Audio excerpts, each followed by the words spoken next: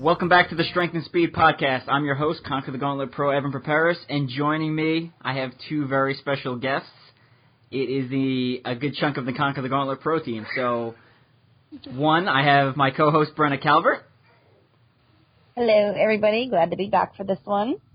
And two, I have American Ninja Warrior competitor, Conquer the Gauntlet Pro, and the only female to stand on the overall podium of both World's Toughest Mudder and OCR World Championship, Amy Majcic. Welcome to the show, Amy. Hello, it's nice to be here.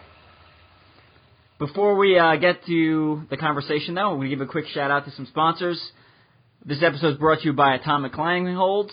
So if you're looking to improve your grip strength or practice on rigs or build your home gym or have some grips to bring to the gym to use on pulling machines, check out Atomic Climbing Holds. They also have a section of their website that offers free or heavily discounted holds that you can add to your order for no extra cost.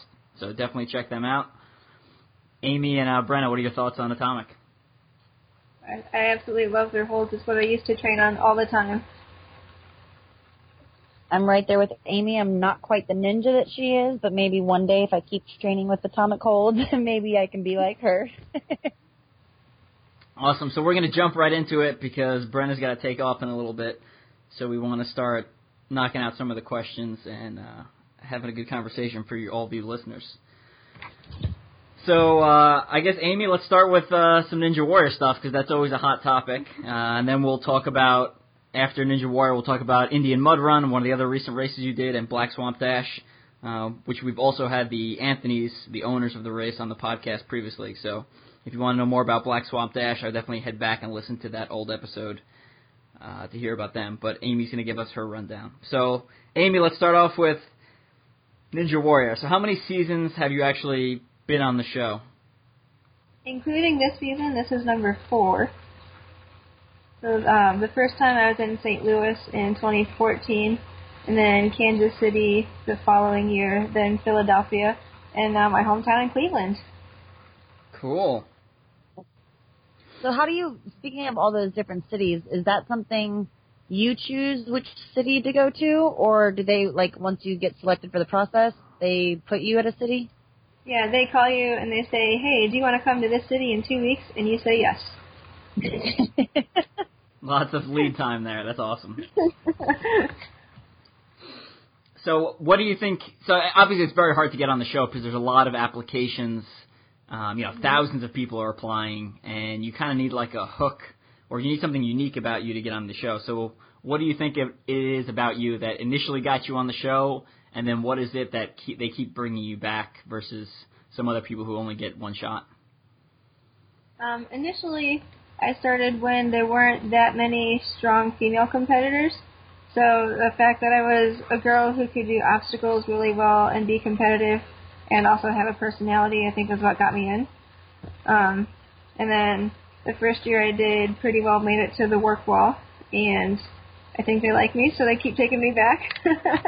But a lot of people ask me advice on making their submission videos and applications, and everybody submitting their application, at that point you have some obstacles still, so everybody's going to have some obstacles in their video, but you need to show them that you're someone with personality that people would want to watch on TV. I think that's great advice. I know I've seen some of your previous application videos where, for those people who don't know, you're also a veterinarian. Is that correct? Right?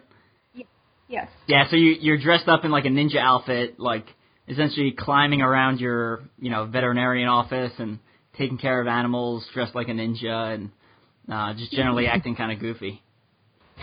Yep, that's me in general. All right, so yeah, you're definitely genuine to your videos, and I know from seeing you and running with you and meeting you in person that you are definitely a goober and just never too serious, and I love that about you. So I'm sure the show definitely picked up on that vibe. And then other than that, you kind of known you have a signature item, and that's your crazy hats, right? Yes. So how'd that start, or what happened with that? Well, the first year, when I've always worn those stupid hats, well, they're spiffy hats, that's the official term for them. But the first year in St. Louis, it was like 30 degrees. So, of course, I was wearing my hat, and they made a big deal out of it. So, of course, I have to wear one every time now. But I've gotten more, I guess, flamboyant with them. They all have mohawks now. Do you wear them on the course, too? I mean, I think I've seen a couple of your runs, and I remember I know you definitely start with them, but do you keep them on for the run? 2 of them have fallen off. The other 2, I think they were about to fall off, so I pulled them off and threw them to the side. Did people keep them, or did you get them back? I get them back. It'd be like an awesome. No. Now, I know they film a lot of people for every one of those shows. Like, they film, probably 100 people, and they'll only air 30 or so actually on TV. So what do you think it is that makes that cut, or I don't know? It's got the personality, and, obviously if someone makes it to the finish, they're probably going to be on TV, but they're not just going to show, boring, same old over and over again. You have to have some personality or something exciting about your story to make people want to watch you on TV. So that's how they pick and choose, I'm sure. How many have you been featured on? Like, they showed your run on all 4, or how many? They did not show my run in Philly. They've shown me on all 3 other times. The first year they actually featured me, brought a film crew back to my hometown to film me at home. The other 2 was more of a, oh look, and she fell on commercial break, moving on. Man, that's crazy. So on a personal level, like, what is it that keeps bringing you back or making you keep reapplying for the show? The ninja community, kind of like the OCR community, is just very, very supportive. It's everybody against the course, not so much, me against the next girl. So the community is really awesome. It's, of course, really fun playing on the obstacles. I love the challenge. I love the obstacles. That's what I live for. So as long as they keep taking me back, I'm going to keep going back. That's what I was going to ask, was you going to keep applying? But I guess, because you're known for American Ninja Warrior first, I think, before obstacle course racing. So does that kind of play into your season when you get, how do you train? Do you go strictly for American Ninja Warrior until you know if that's going to happen, and then you kind of plan obstacle course racing after that, or? I kind of actually do the same thing for the most part of the year. Once Ninja comes around, I do some more obstacle-specific training and actually traveling to some gyms to practice on obstacles and more obstacle technique. But the Ninja training and the obstacle racing training complement each other really well. I do a lot of running year-round. Of course, helps with the obstacle racing. It helps keep you in shape for Ninja as well. And a lot of rock climbing, that helps with both. I don't really go to obstacle gyms that often. I don't have many obstacles to train on, so it's mostly rock climbing and running that I do for training in general.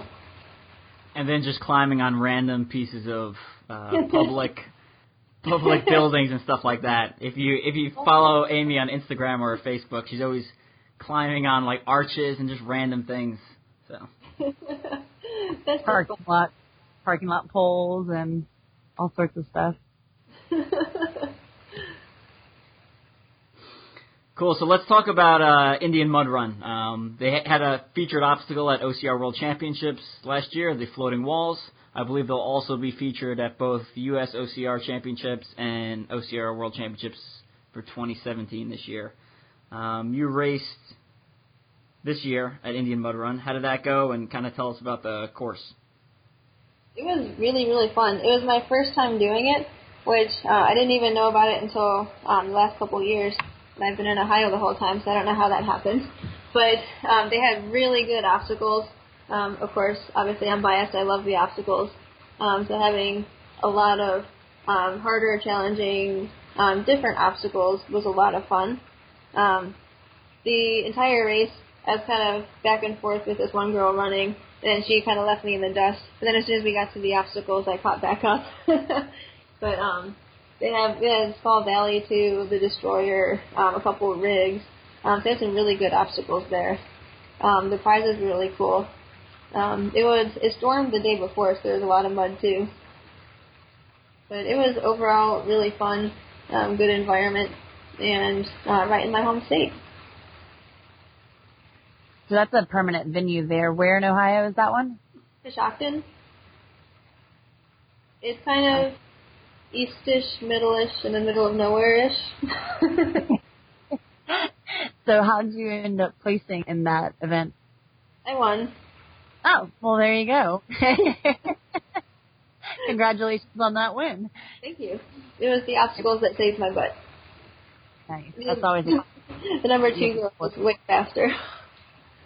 That happened to me recently. I know the feeling where it's just so fast, but you're like, thank you for the obstacles. That's why I love this sport. Yes. And Ohio seems to have a very strong community of obstacle course racers, and then on top of that, they have a bunch of local race series that are also very unique to Ohio. So there's Indian Mud Run, and there's also Mud Ninja and Black Swamp Dash. So can you tell us a little bit about your recent race at Mud Ninja and how that went and what that kind of course is like? Mud Ninja was pretty similar in the aspect they had a lot of really good, unique obstacles that aren't at other, like it's not one of your typical big race series obstacles. It wasn't just walls. They had like tire swings. They had this new obstacle. You had to jump on a little platform that swung. So it was really fun. A lot of unique obstacles. A lot of them that are kind of similar to American Ninja Warrior obstacles. So obviously that helps me out a lot. And their prizes are swords. So they do, for the age group, the top 3 of each age group gets a sword. And then the winner this year got like a really big sword. It was really cool. It was really heavy and legit. I felt really cool. How many swords do you have now? Because I know you've done it a couple times at least or something, right? Second time doing it. So I have 2 from last year and 2 from this year. Man, I've been wanting to get to that one, and I just keep missing out on it for various reasons. But it's so much fun. You have to come one day, which I miss. I missed all the stuff when I was in Ohio because I lived there for a little over a year. I did Black Swamp Dash, but I missed Mud Ninja and Indian Mud Run somehow. And now that I've left and gone very far away, it's like really hard to get back to it. Oh. So do you recommend, what's the terrain? I guess Mud Ninja, is that hilly? Because I know I've done some various terrain in Ohio. Is that kind of like a hilly area where it is? It was very hilly and very rocky. So even the parts that were flatter in the woods, there was a lot of rocks, so you couldn't just let loose the stride. You had to watch where you're placing your feet. And briefly, you've got a little bit, you've got a running background to you, besides ninja and stuff. You did hurdles, correct? Yep. I started track and cross country in middle school, and then carried that on through. In undergrad, I competed in track for 2 years, but I kept getting tibial stress fractures, so I quit and started rock climbing and endurance running. And then from endurance running, I went to triathlons, and then from there I went to obstacle racing. Yeah, very well-rounded then. Yeah. And so I guess for the next, are you looking to do like Mud Ninja and Indian Mud Runner, things that you try to get to now that you've done them? You'll probably add those for next year and continue to do those? Oh, absolutely. Very cool. So what is it you think that keeps bringing? I know Ohio has a big community, and a lot of people like to go to Mud Ninja and Indian Mud Run. What do you think it is that draws people into those 2 events? The prizes definitely are unique, so I think that obviously has a pull to it. Everyone wants a sword. Everyone wants one of the tomahawk hatchets. But their obstacles are really unique. It's not something you can get at any other race. So it's really cool to play on. A good challenge, something you haven't done before. So what would you say their signature obstacles are? Say for Mud Ninja, they have their I don't know what you call it, the swings. They're like from cutout tires. Their new one, I can't remember what it's called. I'm a horrible person. and their warped wall. And then Indian Mud Run, of course, the floating boards. They had the destroyer there, the rigs. And they had a lot more. They had a warped wall there too. Awesome. Man, all that ninja play for you pays off then for sure. And then Black Swamp Dash. How did you do at that one? I won that one also. Okay, so we have 3 races, 3 wins. Got it. You're crushing. You're crushing it. Yeah. There's some second place girl in Ohio who's very upset that you live local. Yeah, I can attest to that because I remember, luckily at least Black Swamp Dash, we kept those first place wins with the CTG ladies. That's good. Yeah. But Yeah. I remember showing up to that one and not expecting anybody, and Miss Amy Pajic messages me, and she's like, I'll see you in the morning. I was like, what? No. Sorry. But it's okay because that's a great race, so I'm glad you got into it because, like Evan said, we had Sandy and Troy on episodes earlier on in our podcast, and they're great people, so I know that that's half the draw to going to it. But, I mean, what are your thoughts? Like, what do you take away from Black Swamp Dash? That one's just a really fun course. They have a lot of obstacles into the distance, and there's a good spread between the obstacles. A lot of other races, I feel like you run a lot, do a couple obstacles, run a lot more, and do another bundle of obstacles. Where I feel like at Black Swamp, they do a really good job spreading them out. They had some new obstacles this year, more unique. There was some cool, it was with the Little Foot Challenge, and it was like a bar, like, I don't know how to describe it. It was a board that was like slanting out, and you had to transfer from board to board. So if you know what the floating boards are in Ninja, just pretend they're stationary, and it's kind of like that. But that was a new cool one. But they keep changing things up, so it's always entertaining and exciting. And, of course, you get really muddy in the swamp. That's always fun. They have a really good community there on the fairground, and they're super people, so it's always fun to go to. And I follow them on social media, and they're always, I mean, out there after their actual jobs. They're constantly building and working, so that's exciting. They have a couple other events that they do throughout the year. Have you done anything else other than the Black Swamp Dash, like the main one? Yes. Last year I did all 3, and I'm planning to this year as well. So they did, the Black Swamp, and then the Moonlit Mud Run. It's cool, so it's a fun run. They have, like, glow sticks, and the course is lit up. And then in October they have the Night of the Dead Run, which is similar. It's at night, but they have some, like, skeletons and, like, Halloween decorations, so it's got, like, almost like haunted house, haunted course type run, but you still do the obstacles. It's really fun. It's just different. And then the medal, each race, you can put it together, the medals, and it makes a foot. Since that's their signature thing, I guess. Very cool. Well, okay, I know there's probably not much more, but Evan and you are going to talk a little bit longer. I'm so sorry, everybody, but I have to go to this thing called a job so I can pay my bills.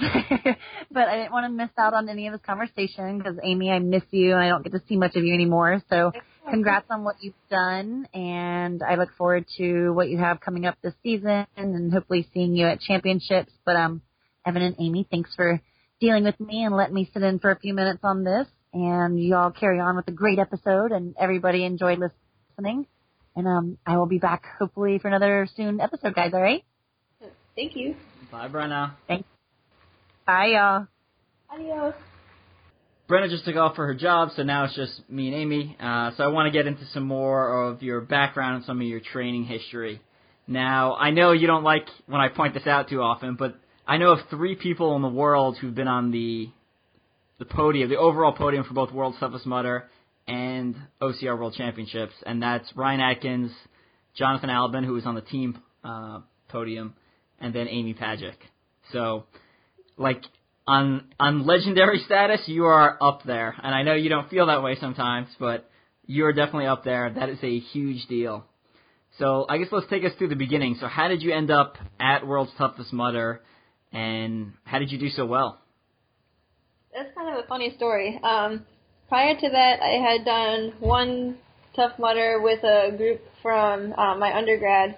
This is a fun race. And then that was when I was getting off of doing ultras and doing some triathlons. So I was training for my Ironman triathlon, and then one of my classmates was like, hey, I know this girl at the rock gym who's also crazy and training for a race. You guys should train together. That was Michelle Warnke. So then we started training together. She was training for World's Toughest Mudder, and I was like, 24-hour obstacle course race, sign me up. So I signed up for the World's Toughest Mudder, and we trained together. We got wetsuits, and just like jumped in the lake and ran around and tried to work on like endurance stuff. So I was helping her with more of the endurance training, and she helped me with some of the obstacle training. And then at that point, she had her set up her obstacles at the local climbing gym. So I went to her events, did some obstacles, and kind of got better at obstacles, and I got hooked with that, of course. But then from there we went to World's Toughest Mudder, and I was fresh off the Ironman triathlon training, so my endurance was really, really high. And then with the obstacle training, obviously it worked out pretty well. And the last lap, I was neck and neck with Maggie Thorne for a while. She ended up passing me, but it's funny because now Maggie and Michelle and I are always a team for the OCR World Championship team race. So it's kind of funny how things worked out in that aspect. Yeah, that's awesome. I think what's very interesting about that is, and interesting about obstacle course racing in general, is you had the background and training already from another sport, and you know, as the sport develops, you seized on an opportunity, and it panned out well in your favor, clearly, because third place at that event is huge. And what year was that? 2013. Okay, so last year in New Jersey, right? Yep. Cool. And then the following year, you went to OCR World Championships. So give us a little rundown of how that went. This is the first one. Yeah, that was really cool. Of course, after World's Toughest Mudder, doing so well, I was hooked, so I had to do more. And then I think it was soon after that when the announcement was out that they were going to have the World Championships. Of course, I was like, oh, I got to do this too.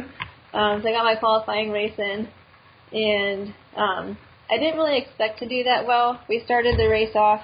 I think I was probably like between 15th and 20th place, and then we got to the rig, and I think it was like Michelle and I were neck and neck there. We went in going in like 20th place, and then came out second and third place at that point. So obviously the obstacles were saving our butt in that race.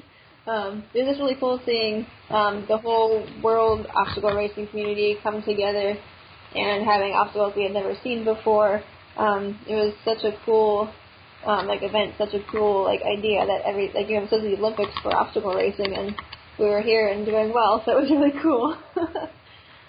We did pass. Oh, go ahead. Yeah, so for those of you who don't know, the Platinum rig was like a new thing in 2014. Like, most people had never seen that before, or at least a lot of people I talked to had never seen that before.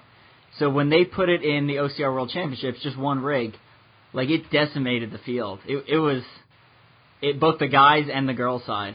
People had a lot of trouble there. So go ahead. It was the Ninja Killer. That's always our joke with the Ninja comps. What was the Ninja Killer this time? That was the rig. Yeah. So on my side of the story, I get to that obstacle. It's like my fourth obstacle race ever. I previously had done 3 Warrior Dashes, so clearly a large background there and with difficult obstacles. Not. So I get to the Platinum rig. It does not go well for me. And I'm like, all right, and we continue my race. So I keep running. And this girl essentially passes me. It's you. So I'm running. So you're 10 feet behind me, and I'm running, and I'm like, all right, this girl's clearly in the top 3. I had no idea who you were. So I'm like, I better let her go around me because I don't want to hold up one of the top females, right? So I let her go around me, and we end up running a good chunk of that race around the same pace. And again, you're in the top 3, and as you go by every volunteer, you're like, oh, thank you so much for coming out. Oh, it's so good to have you on the course helping. And I was like, in the back of my head, I'm like, please just run faster. You're on the podium. Just run. Stop thanking people. But I think that just kind of speaks to who you are as a person and how nice you are. So I just wanted to share that story with everyone. I kind of forgot about that.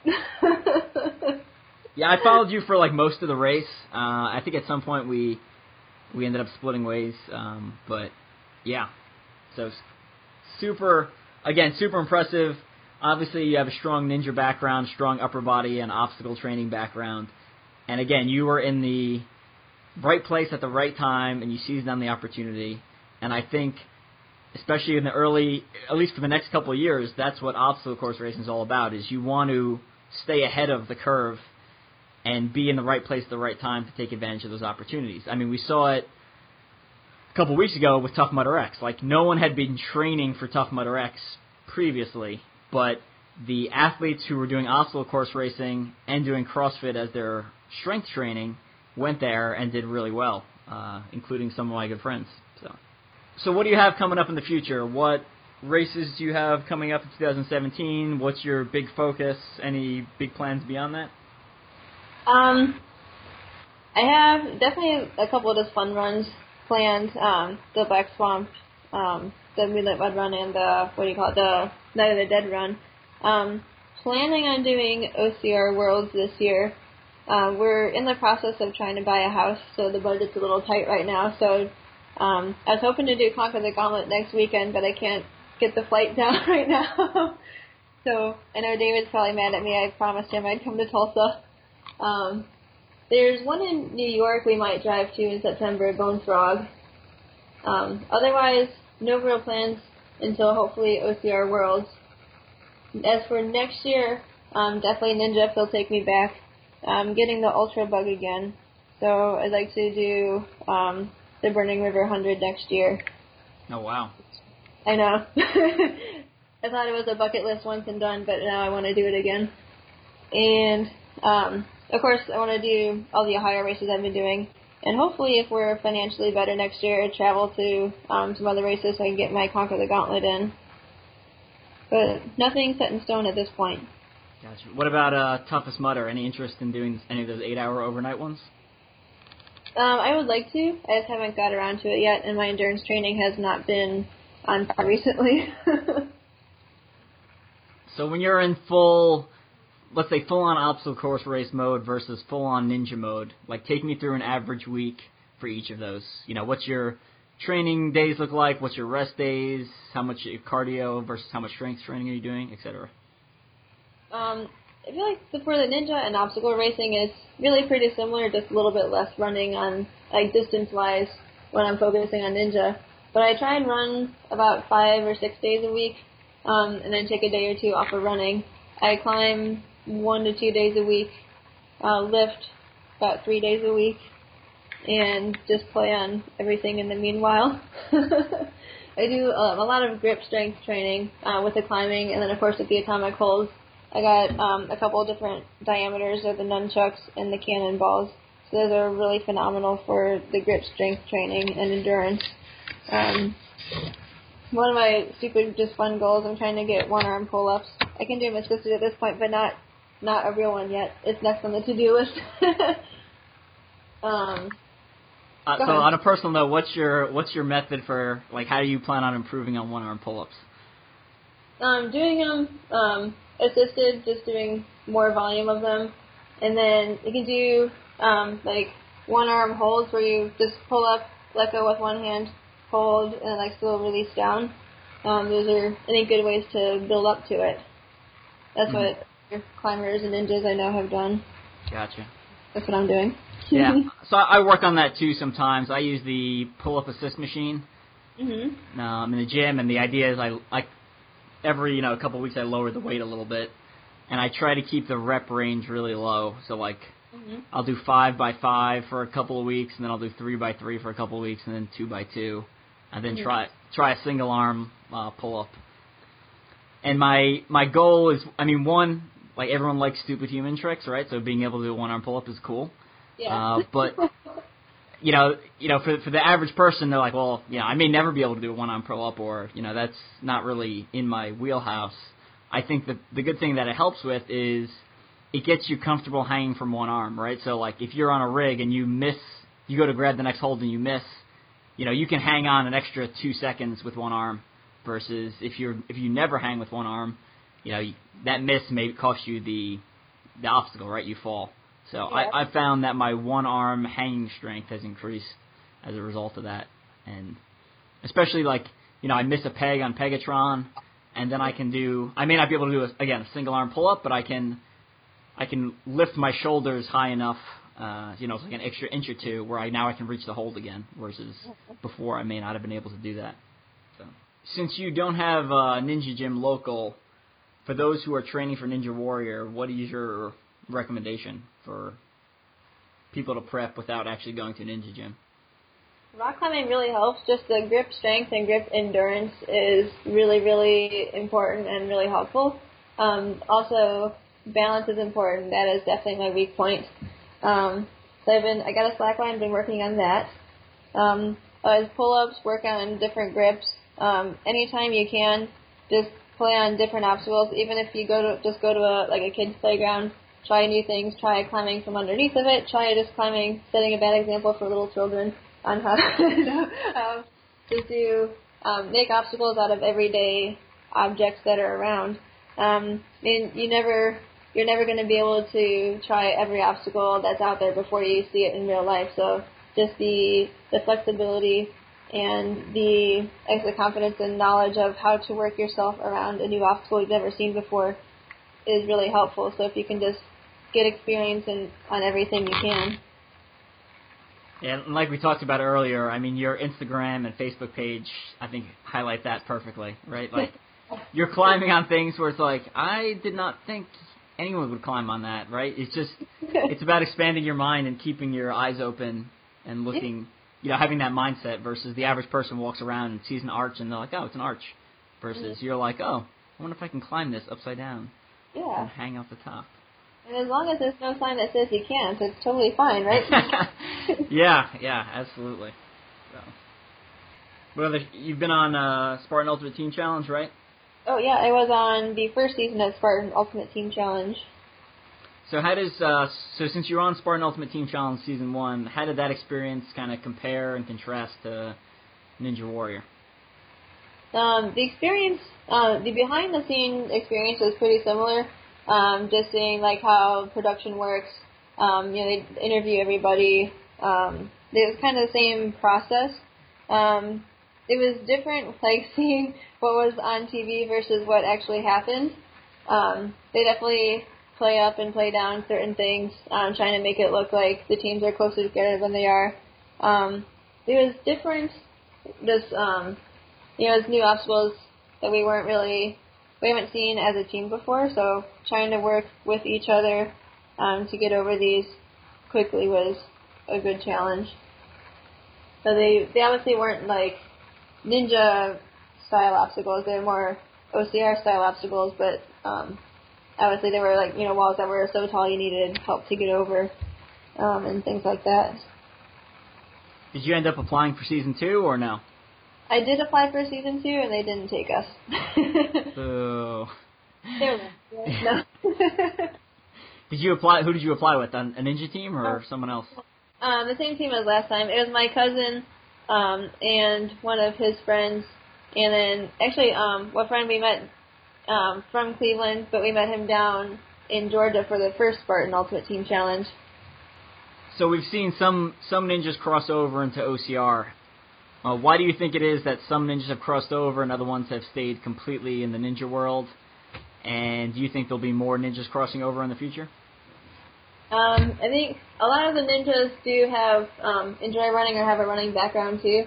So then if you already run and you're really good at obstacles, it's a really smooth transition into obstacle racing. The ones that really hate running or don't enjoy it so much probably aren't going to come over as much. I think if obstacle racing trends towards having more technical skilled obstacles, we'll probably see a lot more ninjas cross over. But if it goes the other way where it's more obstacles that more your everyday person would be able to do, then probably less ninja crossover.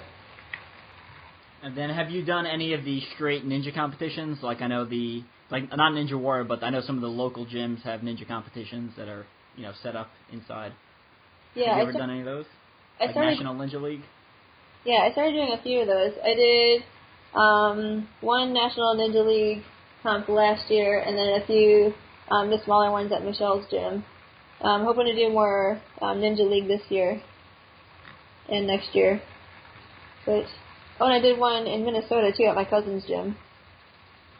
Cool. And where's Michelle's gym's located at? In Columbus, Ohio. Okay. Nice.